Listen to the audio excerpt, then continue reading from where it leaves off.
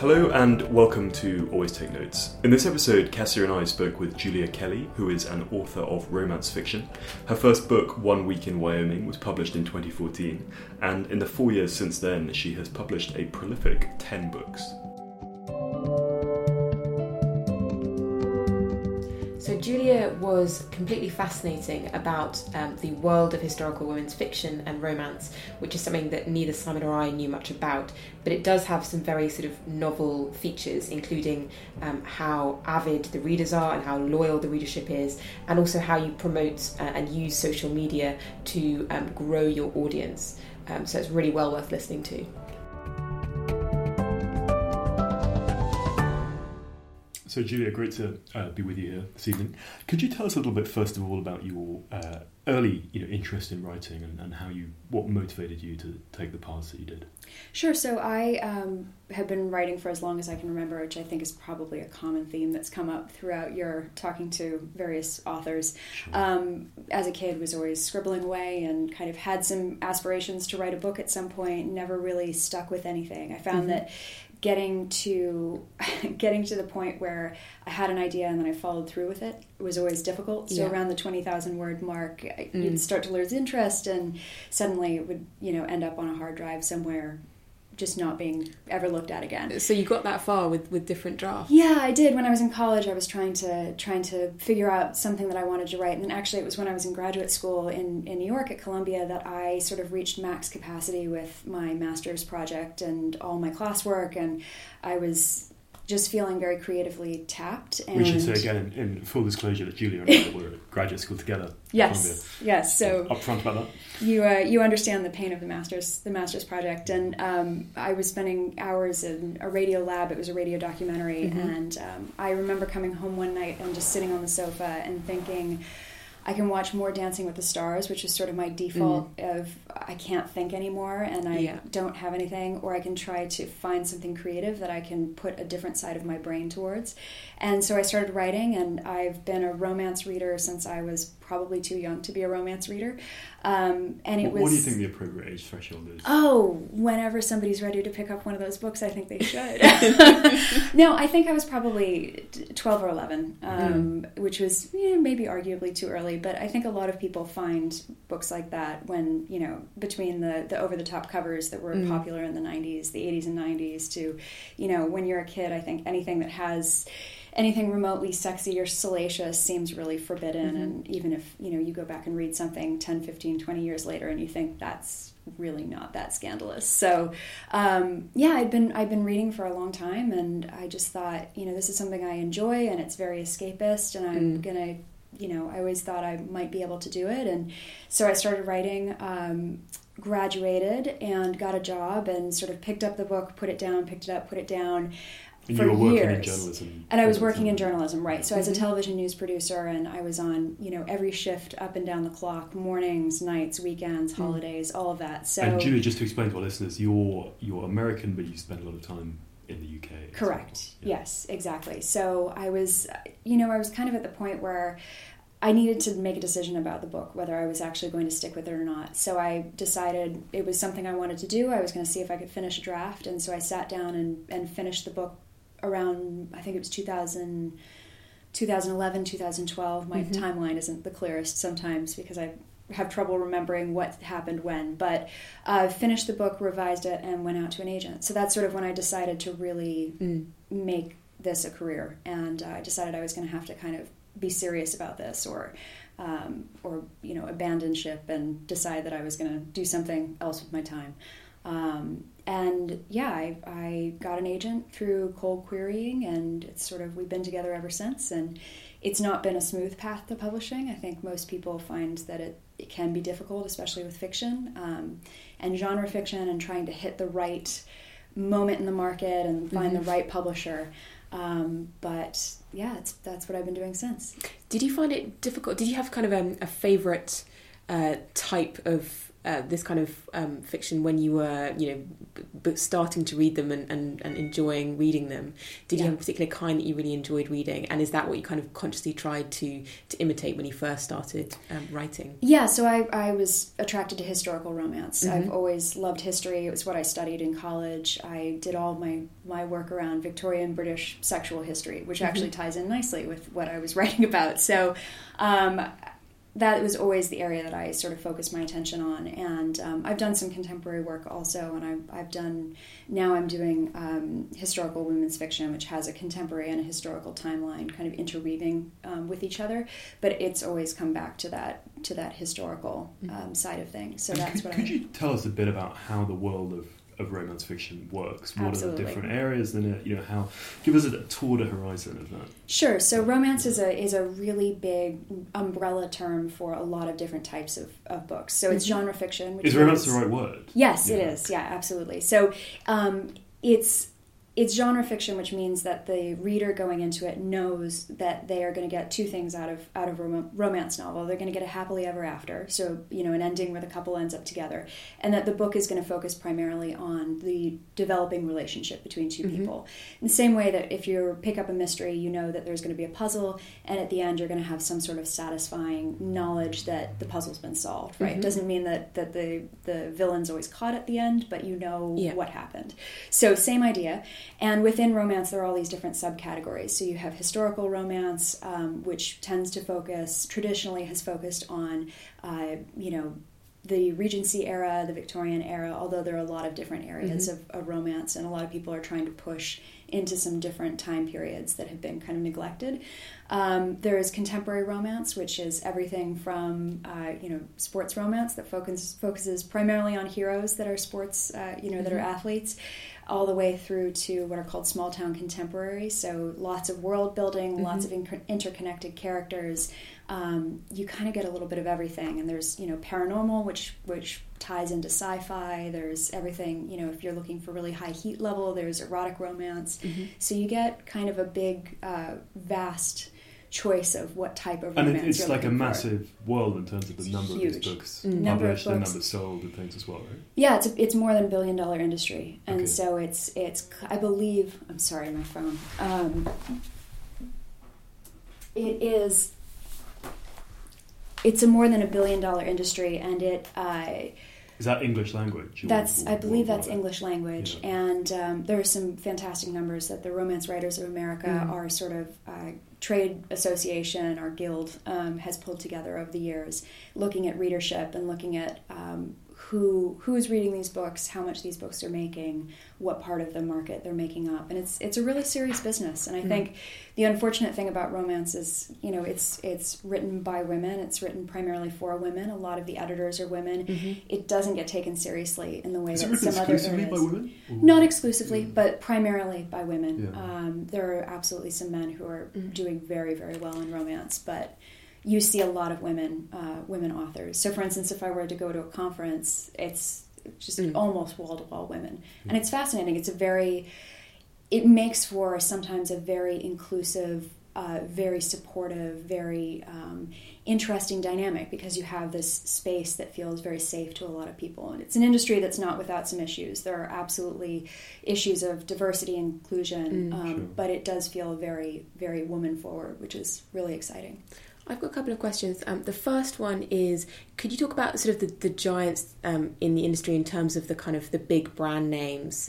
And then could you also talk a little bit about also the big names in terms of the writers? Sure, absolutely. So the kind of the biggest, probably most recognizable, is Harlequin, which in this country with Mills and Boon was purchased by Harlequin. So I think when I tell people I'm a romance author here, they always ask, are you writing Mills and Boon? And no, I'm not, but that's the same.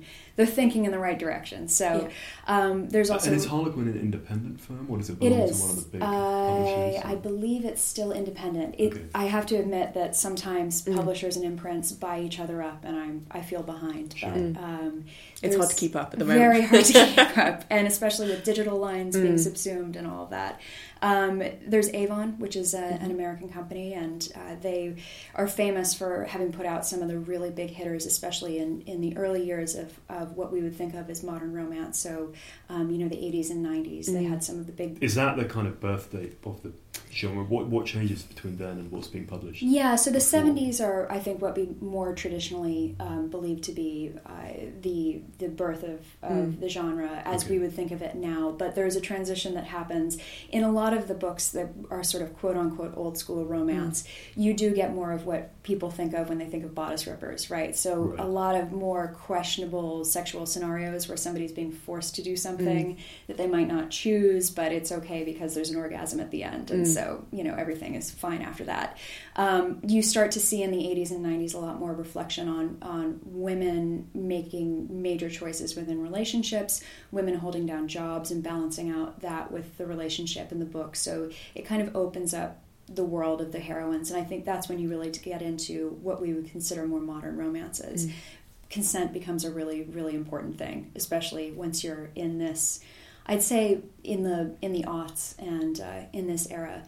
Consent is a really big point of conversation amongst romance authors, and it's not a big surprise that that's been a big focus in the last few years also with all of the Me Too movement and, we wanted to ask you about that. I mean, in terms of readership, this is a genre that's known for having a very loyal readership. Is that something you're very conscious of, both as a reader and now as a writer, this kind of very...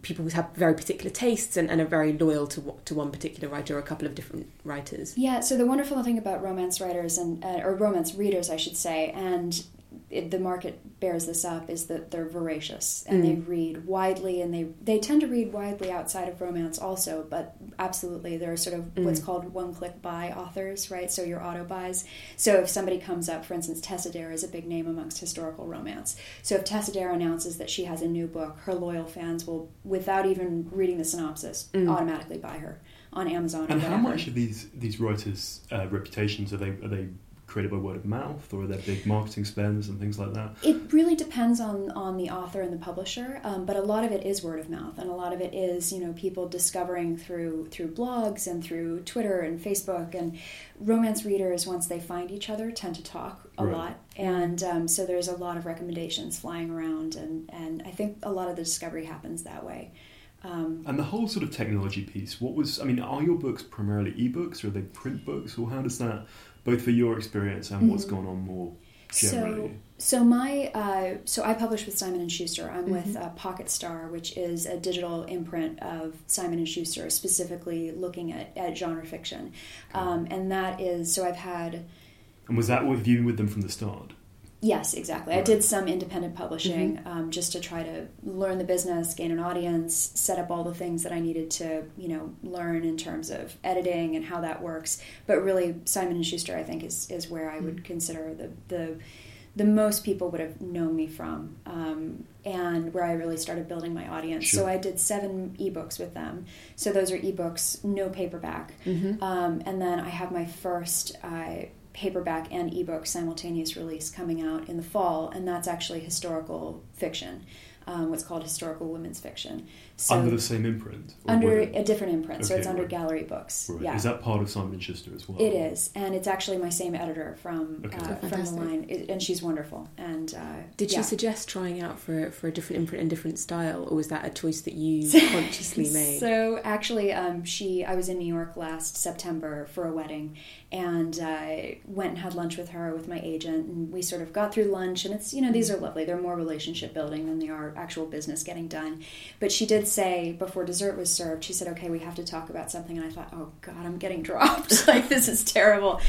And she said, no, we've decided that we're going to pull up some of our romance authors. We'd really like them to write women's fiction and really try to do a trade paperback and do a whole, use your experience and use your area of writing and have you write something a little different and write for Gallery, which is one of their big trade paperback lines. So I was thrilled. It's nice having, especially working at the clip that I've worked at the last 2 years. Yeah. It's nice having a change, and it's nice getting to write something a little different and have a little bit of a different process. And so you've written 7 novels since 8 novels since 2011. No, I've written 11 novels since 2011, but some of those were novellas. So it sort of depends on how you're counting the numbers. And so how are these things framed in terms of length and stuff like that? Yeah. Is there... Sure. So the novellas are short. They're let me think. They're around 25 to 30,000 words. The books that are published by Simon & Schuster range from 45,000, so still on the shorter side, to 85,000 words. And most recently, it's been the full length titles, what we would call full length titles. Did the e-reader and the Kindle and so forth, did that completely change this world of fiction? How so? In what way? Yeah. Well, romance is really, I think, what most people would argue, the reason that Kindle and e-readers became this massive, part of the business, because again, romance readers read and they read fast. And so they were whipping through books, and suddenly, you have the boom of indie publishing when you have the accessibility of not only the e-readers and the ability to download books, but then Amazon made it possible to publish. And made it possible to go a different route than the traditional publishing route. So you see the rise of, publishing through iBooks and through Kindle's KDP program, through Kobo's Writing Life program, and there are other Draft2Digital. Some people publish through Google Play. So you're able to get your books into the hands of people who then have a need for them because they're reading them so quickly. So I have friends who make a very comfortable living through independent publishing, and it's really because of the fact that they're romance authors, and they know the market, and they know how to market to their readers, and the readers are loyal, and they develop those relationships. It's been an incredible few years watching that happen. In this kind of in the kind of classic romance scheme, are there particular narrative rhythms that you have to hit in order to satisfy the genre? It really depends on what you're writing. So I think it's probably important to say that romance can be anything from so sweet that all the couple does is hold hands and maybe kiss on the last page, to full on, nothing is there's no euphemisms used. Everything's very explicit. And so I think there's a heat level that you're dealing with. Right? Is the happy ending non-negotiable?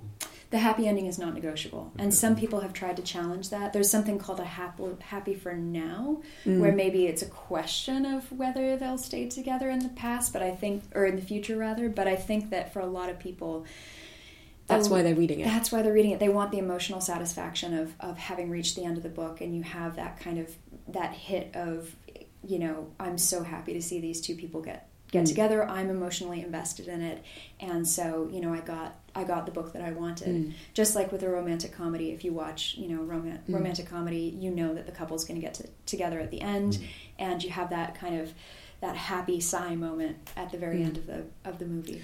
Well, the reason I asked is because my first experience with romance novels was discovering a cache of 1970s Mills and Boon in the house where I grew up, and instead of revising for my GCSEs, I got through all of these, and they, in terms of plot, they were identical. Yeah. And so I wondered whether the different kind of, you now talk about different subgenres, whether they have their own narrative demands where, the reader not only knows they're getting, a happy ending, but they also know that there's going to be kind of a crisis moment, and that's going to come around 2/3 of the way through. Yep.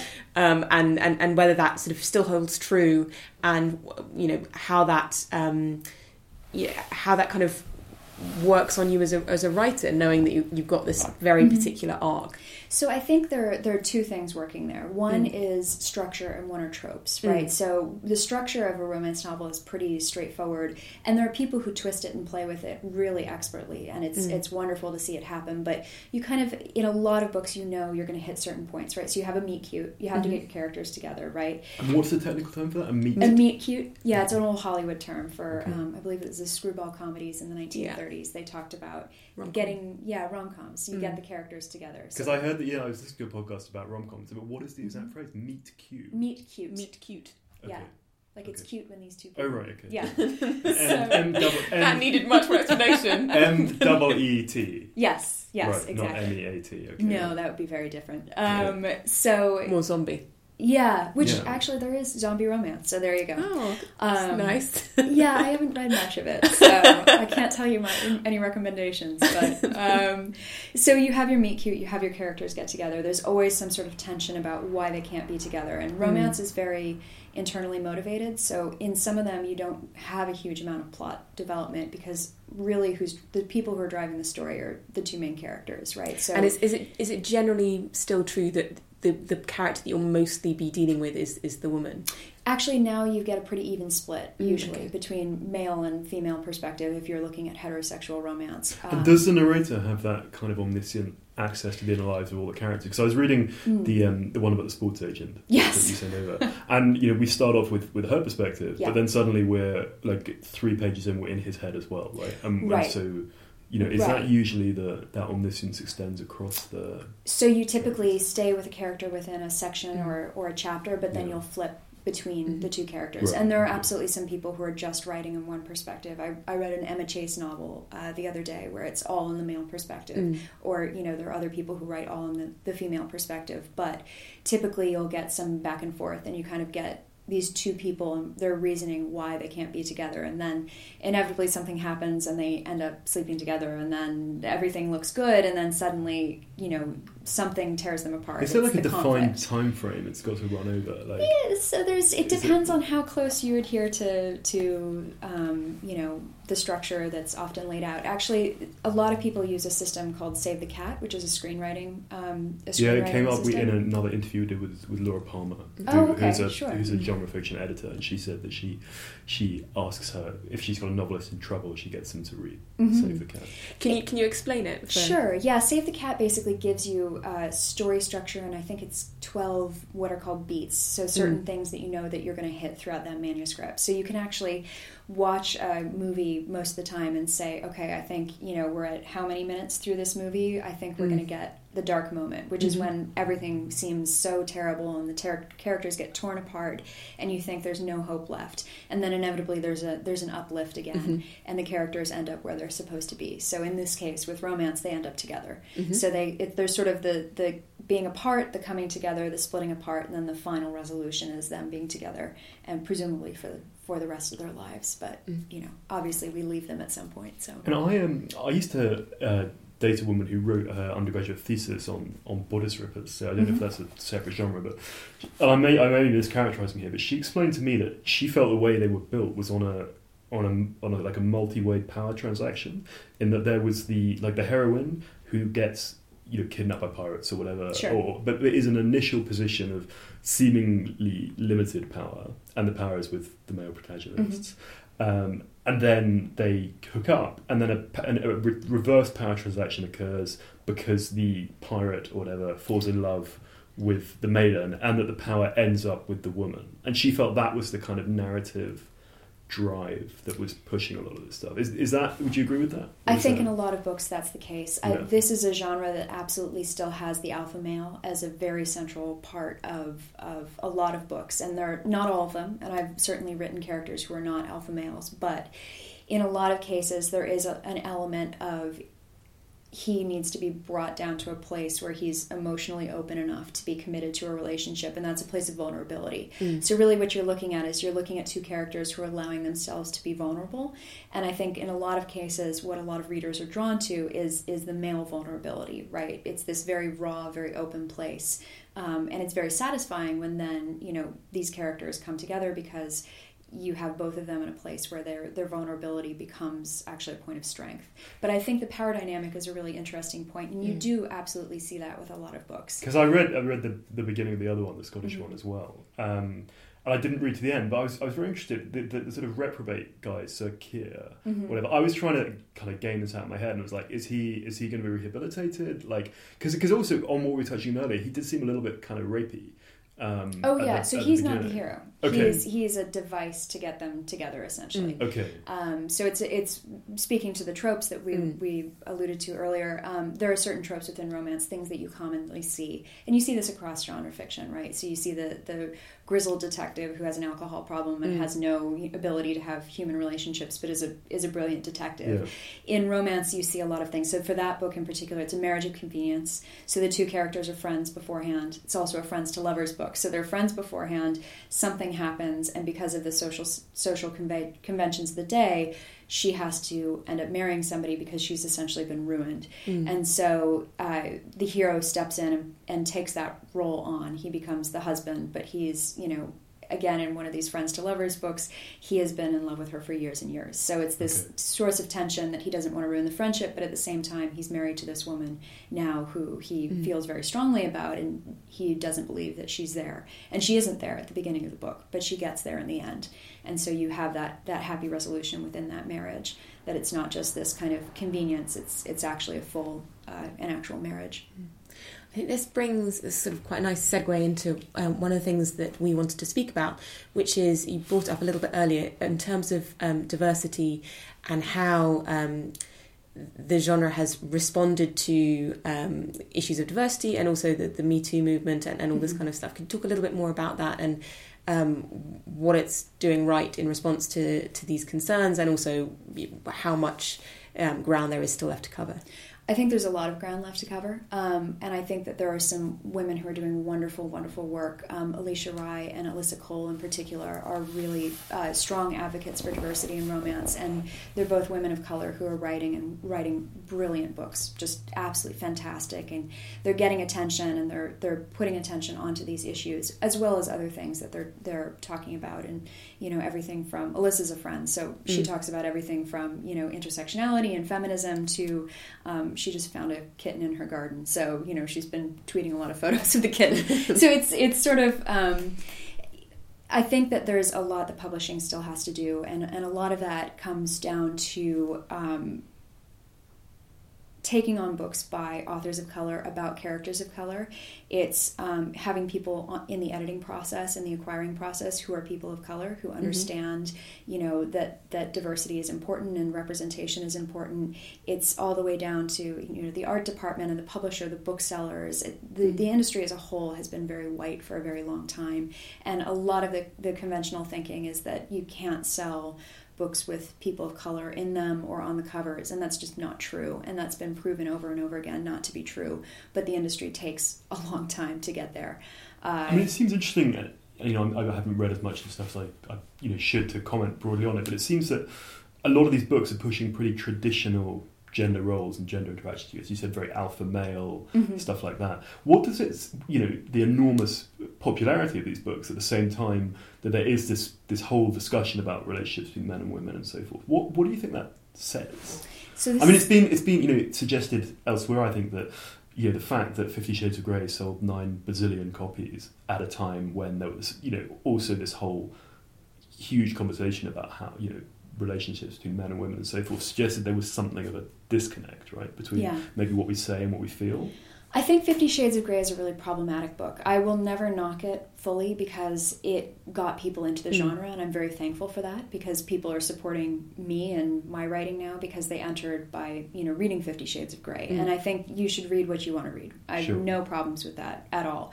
I think 50 Shades is problematic in that there are issues of consent, there are issues of a really stalkery style relationship. It's to me feels like a very abusive relationship.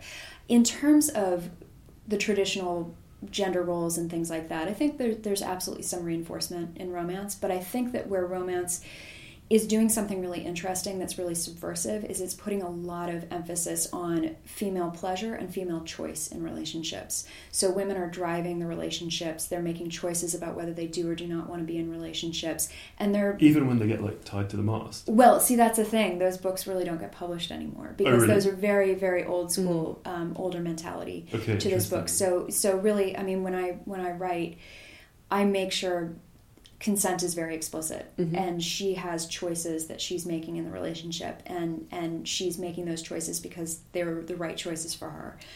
I suppose, is there a risk that the soul could kind of be ripped out of this genre, which brings huge pleasure to huge numbers of people, by trying to make it sort of too po-faced and stuff like that, right? I mean, there's always a risk, but I think at the same time, you write and you write well, and you know you give readers what they're looking for. And I think it's a spectrum, not a. You know, I think it's not a sort of TikTok thing, and presumably you're getting feedback from your readers that this. I mean, do you get feedback from your readers that they have sort of certain desires in terms of the power dynamics between the characters or the traditionalism? Yeah, I think I've had feedback from my readers in terms of people saying, you know, I loved the fact that she was the one who was making, you know, who had to come to this realization in the Friends to Lovers books, for instance. Often it's the woman who's pining after the man, and I presume there's not like a lovers to friends genre. I don't think that's as common a trope, but you'd see it in something like erotic romance, right? So it starts off very much with a sexual relationship, and then it moves into something that's also a romantic relationship in addition to the sexual relationship. So I can see that happening. But yeah, you have ways of twisting and flipping the traditional roles that somebody would play. You know, you see women who are, you know, the heroines in these books who have no interest in a relationship and are very focused on other areas of their lives, and sort of challenging that and seeing if there's a way that you can reconcile both being the stereotypical one is, right, the career woman who has no time for any of this, seeing if you can satisfy both the career side and this romantic relationship as well, and do that in such a way that she doesn't have to give up all of the aspects of her life that she's felt were important. What is the usual age of the protagonists? Is that kind of defined by the traditions of the genre? So it depends a little bit. When you get into sort of the historical romances and regencies, you're looking at sort of 18 to 26 is typically around that age, because that would have been the marriageable age. Although sometimes younger. Sometimes younger. Yeah. Although I think a lot of people try to stay away from that, because the age of consent is in the U.S. is typically around 18. Although I know in some states that's not always the case. You do see a lot of spinsters in romance, so you'll get some older women, you'll get some widows, things like that. With contemporary, it tends to be a little bit older, sort of mid-20s to mid to late 30s, but there are absolutely what are called mature romances, so people who are either in a second romance, second relationship point in their life, or they sort of never met somebody, and so it's their story in their 40s, 50s, 60s. I've seen sort of all the way up the age spectrum. Again, this is coming from a slight place of ignorance on my part, but it seems to me, because of the pace of the reading and therefore the pace of the writing and the loyalty and sort of immediate feedback of the readers, that it must have to be very responsive to kind of social change in a way that possibly other genres aren't. Do you find that's the case, or is that my assumption? You know, it's one of those funny things where I think I wouldn't have noticed it so much until the Me Too movement came up, and there are certain things now where I read workplace romances now, for instance, where it's two colleagues, and I think I just can't read this anymore, because to me it takes on a very different connotation. So I think you have to be very careful about the lines that you're walking, especially in a situation where somebody maybe has a different power dynamic. There are some situations where it's a boss, and it just, to me, it feels uncomfortable. How does that fit with the historical piece? Because clearly, if you're with that the novel we were talking about earlier, where this idea of being ruined and so forth, that's an idea that's rooted in the social notions of the time. I mean, not just with your own work, but with others. Is it generally the idea that you are rooted in the historical period in terms of people's relationships, or are there some writers it's just a backdrop? Some writers it's just a backdrop. Some people, so I probably fall somewhere in the middle. Yeah. I'd like my heroines to have a little bit more agency usually than a lot of people did, and so I tend to write about women who have jobs, so they have some economic ability to stand up on their own. Not everybody has a job in my books, unfortunately, in some cases. But I've written a lot about governesses, and I've written. Who else? I've written. What am I writing recently? I've written about a dressmaker. I've written about. What's your research process? I mean, how do you go about kind of? A lot of it is learned. Yeah, a lot of it is just things that I've read in college. I read really widely.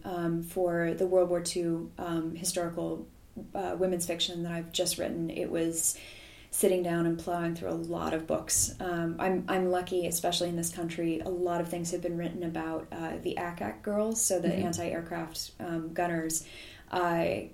So that was a really beneficial thing, because I got to sort of look at everything from what they would have worn to how they would have, been in the dormitories, to what the actual process of operating the instruments that would have aimed, and ultimately allowed a man to fire the gun, because by act of parliament they couldn't actually pull the trigger.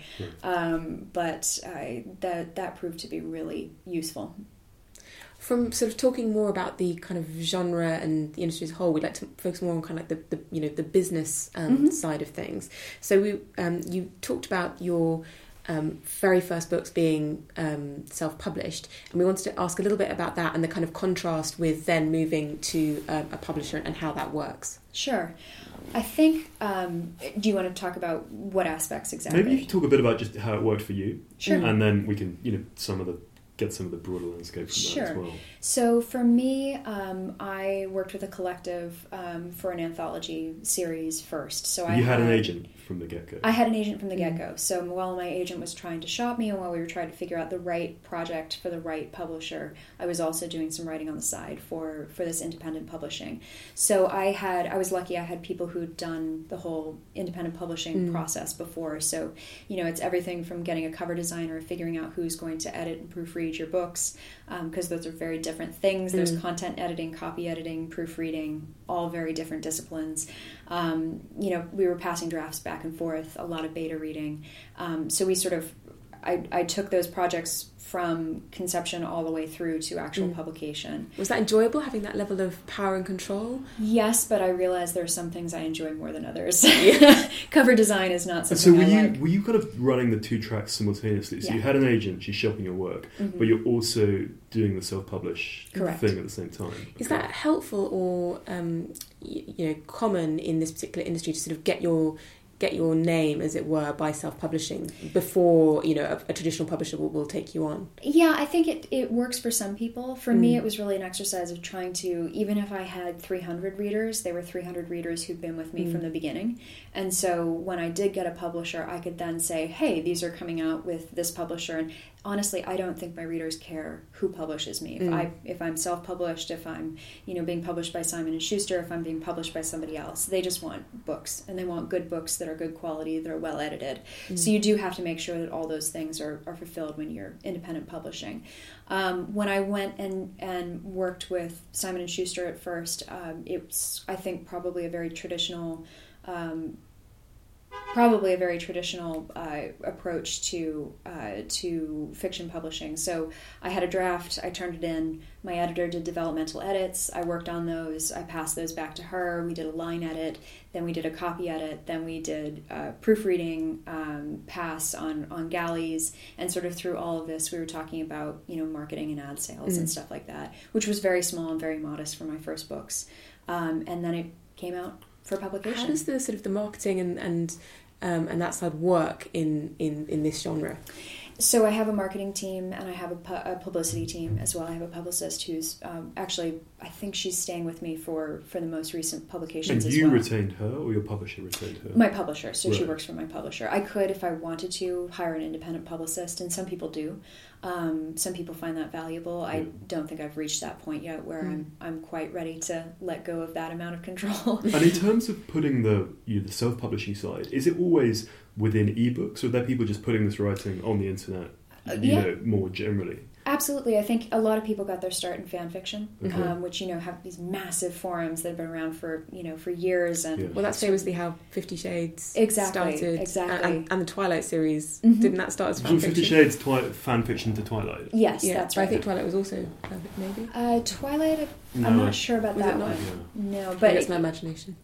There's been a lot of fan fiction that came out of Twilight, I think. So. And for those, again, who may not be familiar with the term, could you explain a bit of what fan fiction is? Sure. So it's co-opting or borrowing the world of another creator. So it's often around television shows, movies. It could be other books. I've seen that, absolutely. There's gamer fan fiction as well. And so people are writing stories within that world, but they don't own the characters. They're not typically paid for it. Are there ever copyright issues or things like that? I'm sure there are. When it comes to that? I'm sure there must be. And I think that when you look at 50 Shades of Grey, it's departed enough from Twilight that I think you can draw some similarities, but they're absolutely within, they're very careful, I'm sure, to make sure the intellectual property is on the right side of legal. So And so for you move, do you still self-publish anything, or have you stopped? I'm attempting to. I haven't had a huge amount of time, but I'm trying to get back into doing some self-publishing. So I have two names. I'm Julia Kelly as well as Julia Blake. And Julia Blake has been the contemporary side of my work. I've been focusing more on the Julia Kelly historical work for now, the historical romance and historical women's fiction. So I think I need to be doing something with contemporary contemporary that's independently published, probably, although I'm talking to my publisher also about doing some more of the sports romance as well. So we'll see what ends up happening. It's sort of a little bit of an up in the air time right now. I'm at the end of 2 contracts, which is a big relief and also a lot of uncertainty at the same time. Yeah.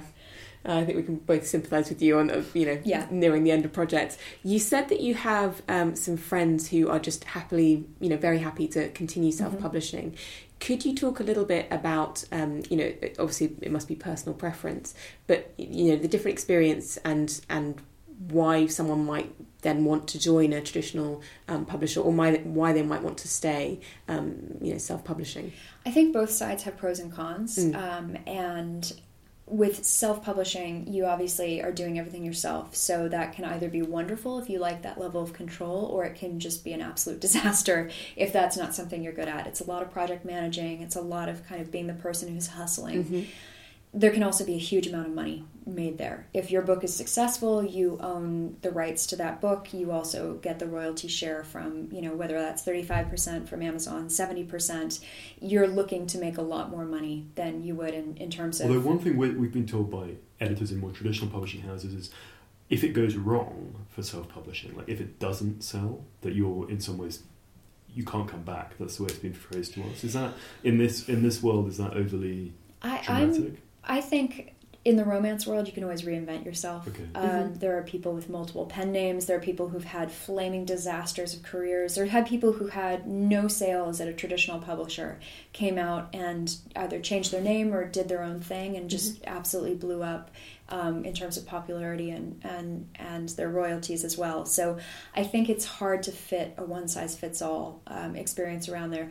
I think the one place where I have seen it potentially hurt somebody in terms of self-publishing is if your numbers aren't particularly good and a publisher's really on the margins of whether they want to sign you or not, and they ask for your numbers. And if your numbers aren't there, that can be a really tough conversation to have. And can we talk more generally about money? It's something we always try to talk about on the podcast, but clearly this is a huge industry. There's a lot of these books being sold and so forth. I mean, do you make appreciable money from doing this? Or and again, say as much as you want, but we always try and this is something people really care about and really are interested about. So we try and dive into this. So how much have you guys talked about advances and earning back advances in foreign rights? Yeah. Okay. Yeah. So your audience is familiar with that. Yeah. So my advances are definitely on the smaller end, and I'm hoping if my editor's listening to this, I'm hoping to bump that up with my next contract. But get a hint in here. Exactly. The nice thing about that is that I'm now waiting for a royalty check from Simon & Schuster. I should be getting it right about now, actually, and because it's the month of March, which is one of my payout months. It means that I can hit I can earn out my amounts a lot faster. Foreign rights become very important for that, and Are they translated?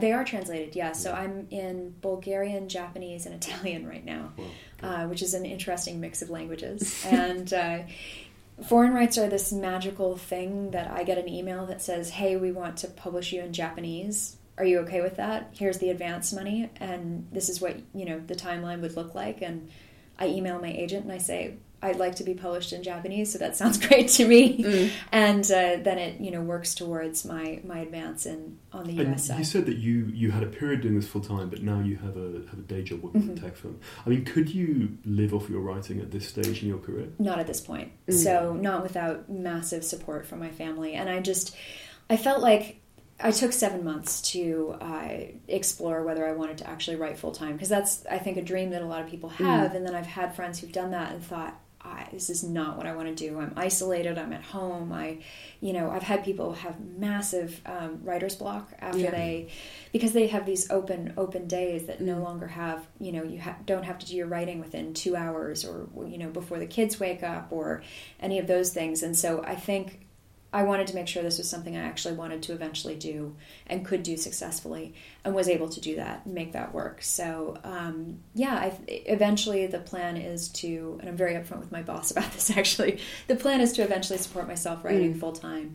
But I also know I'm at the beginning of what I hope will be a very long career. So I'm 32 years old.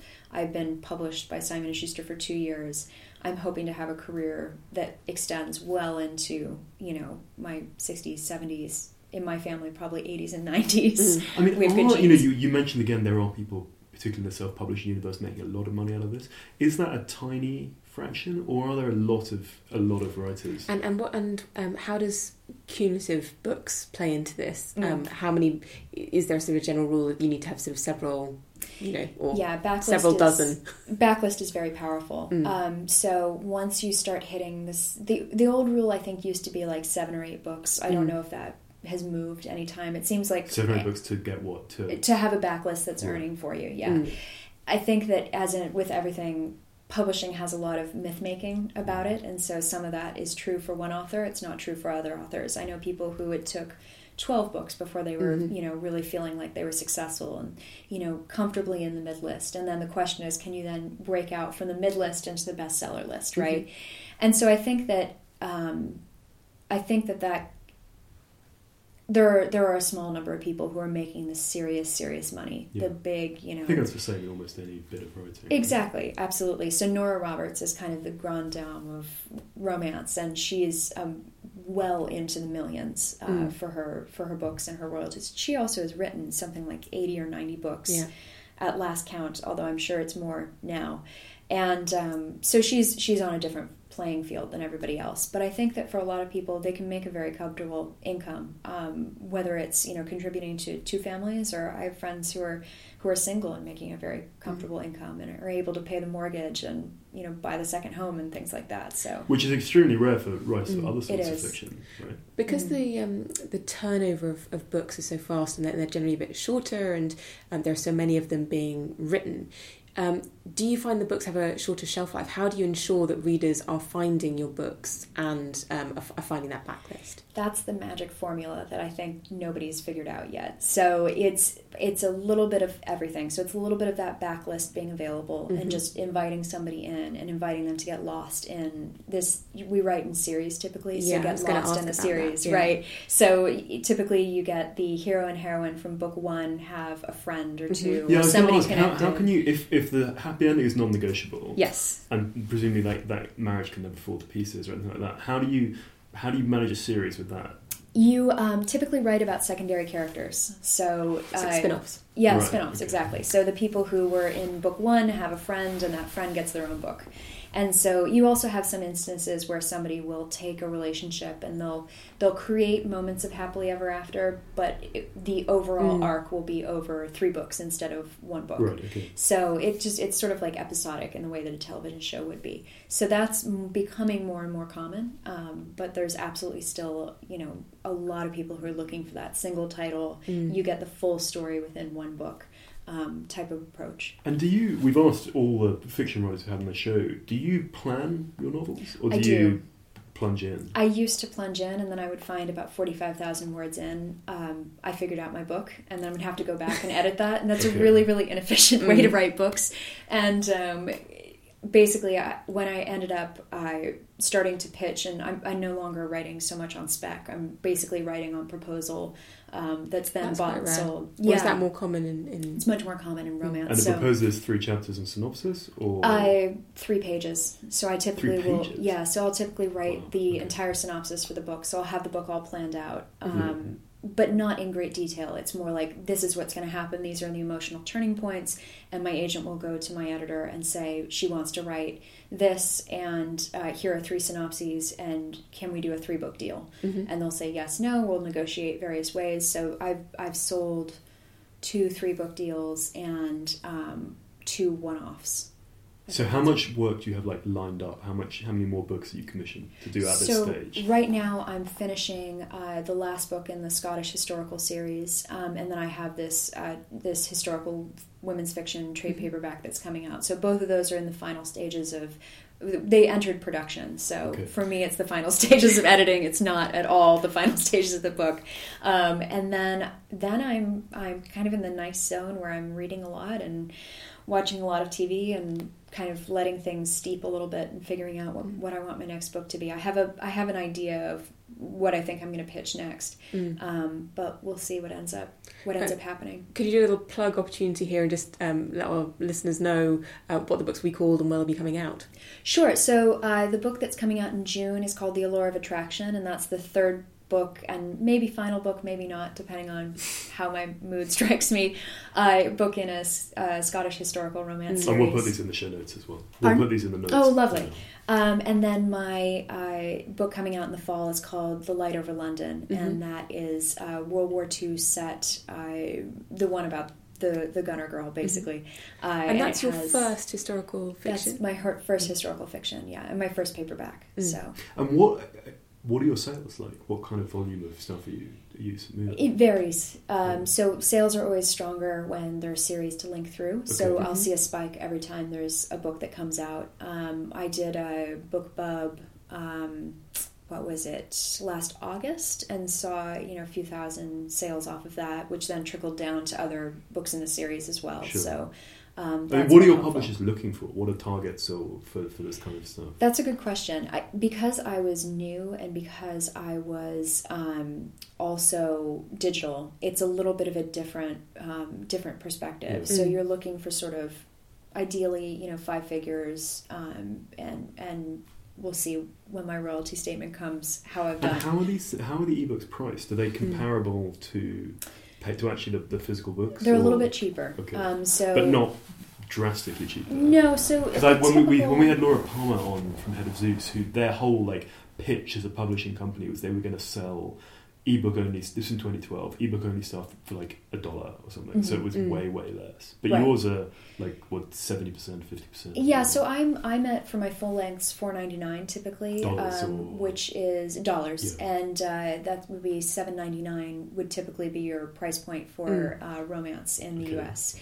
For the shorter books, I'm priced around $2.99. Okay. So, and that can, obviously fluctuate based on sales and things like that. Usually there's some discount pricing before a book comes out to get people to buy into the first book in the series if they haven't done that yet. So, the trade paperback, by contrast, is, I think right now it's marked down to $12 on Amazon. Originally it's $16, and I want to say the ebook is $9.99. And just, you've produced an enormous amount of work in a short period of time. What is your method or your routine or your rhythm? Yeah, and when do you write? So our record on this show is 1 book in 5 weeks. Yeah. Can you beat that? So break that. Oh, really? 39 days. Oh, wow. Really? So I wrote The Taste of Temptation in 39 days. But continuously? Well, continuously. After I've been laid off from my job, that is less, while moving from New York to Los Angeles, No, that is slightly longer. London. 5 weeks is 30.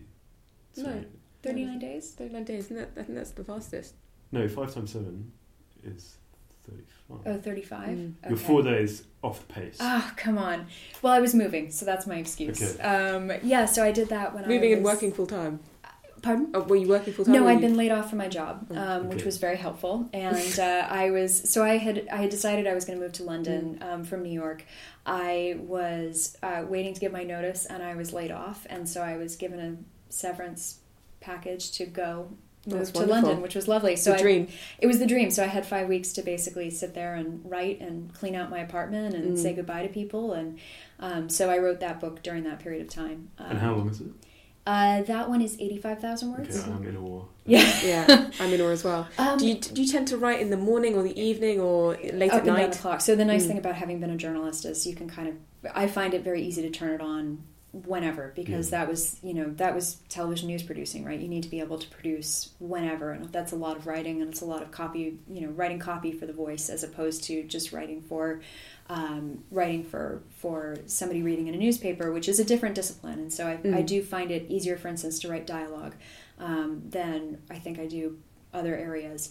I most recently have been writing at like 5 o'clock in the morning because I'm working in a new job, and so I come home sort of mentally exhausted because there's a lot of absorbing this new world since I'm no longer in journalism. I normally would write I'd come home, run, cook dinner, and then write after work. I write on the weekends. I write whenever, basically. And do these go through multiple drafts? They do, yeah. Typically, I'll do a fast draft where I'll try to get everything down, sort of using that synopsis that I sold on as a guide so I can remember what it is that I sold. And then I'll go through and do a revision, maybe 2 revisions if necessary, and then that goes to my agent. And then we start going through the process of going back and forth with the manuscript. And you, one last thing, and you left your journalism job. Is that, are you done with? I'm done. I'm a free woman. I can have opinions in public for the first time in my life. No, I felt like it was the right time to leave for me. I had done what I wanted to do, and I thought, the industry it's tough, and it's, unless your heart's completely in it, which mine wasn't anymore. It's a really tough industry to convince yourself to go out and do the work every single day. So I still have a lot of friends in journalism and a huge amount of respect for people who do it, and think it's a really important, vital part of my life, and has allowed me to be a writer in the way that I am now. But I'm a free woman. Hello, it's us again with a swift update from our lives. Cassia, what have you been up to, and what have you been reading? What I've been up to? Well, I am still sort of in the finishing phases of my book, which has now got a shiny new title. Are you able to disclose that? I am, yes. It's up on Amazon, so I think that makes it official. So it's going to be called The Golden Thread, and it is going to be published in October, and I could not be more excited. So that's, I've mostly been sort of doing all the last minute faffy bits for that, and I'll be looking at artwork, which I love doing. It's the part that gets me really excited. And then I haven't been reading that much apart from my own book, various drafts thereof, but I have been mainlining podcasts. So there's a new one from the New York Times all about ISIS, which is just riveting. I really recommend it. And then I've also been listening to Embedded, which is about kind of American politics, and the most recent episode was about Scott Pruitt. And if you can get past the slightly This American Life isms of the presenter, then it's well worth listening to. Very good. I have also been doing book work. I've been working on the afterword, which has been interesting because I haven't quite finished the main book itself, but that's been good. In terms of reading, I've been reading a volume called Spectacle, Reality, Resistance, Confronting a Culture of Militarism, which is interesting and informative. And it doesn't look it. We're currently using it as a stand for our microphone, and I think that's its future role. I think that's an unfair slant upon it, but I am looking forward to the day when I can read books that aren't about the British military, and that day is coming soon. I'm also going to Belgium for a story next week, which should be fun. So exciting news in both our camps. Anyway, this has been, as ever, Always Take Notes, hosted by me, Simon Acomb. And me, Cassie Sinclair. Our producers are Ed Kiernan, Liz Davies and Olivia Crellin. Zara Hankier looks after our social media. Our graphic design is by James Edgar, and our music is by Jess Danheiser. And you can find us on all manner of social media. We are on Facebook and Instagram at Always Take Notes. You can find us on Twitter at Take Notes Always, and our website is Always Take Notes. bookshop.com. And as ever, thank you very much to the people who have rated us on iTunes, and if you haven't yet done so, please do. You can also get in touch with us and ask us any questions, or let us know any people you'd really like to hear from.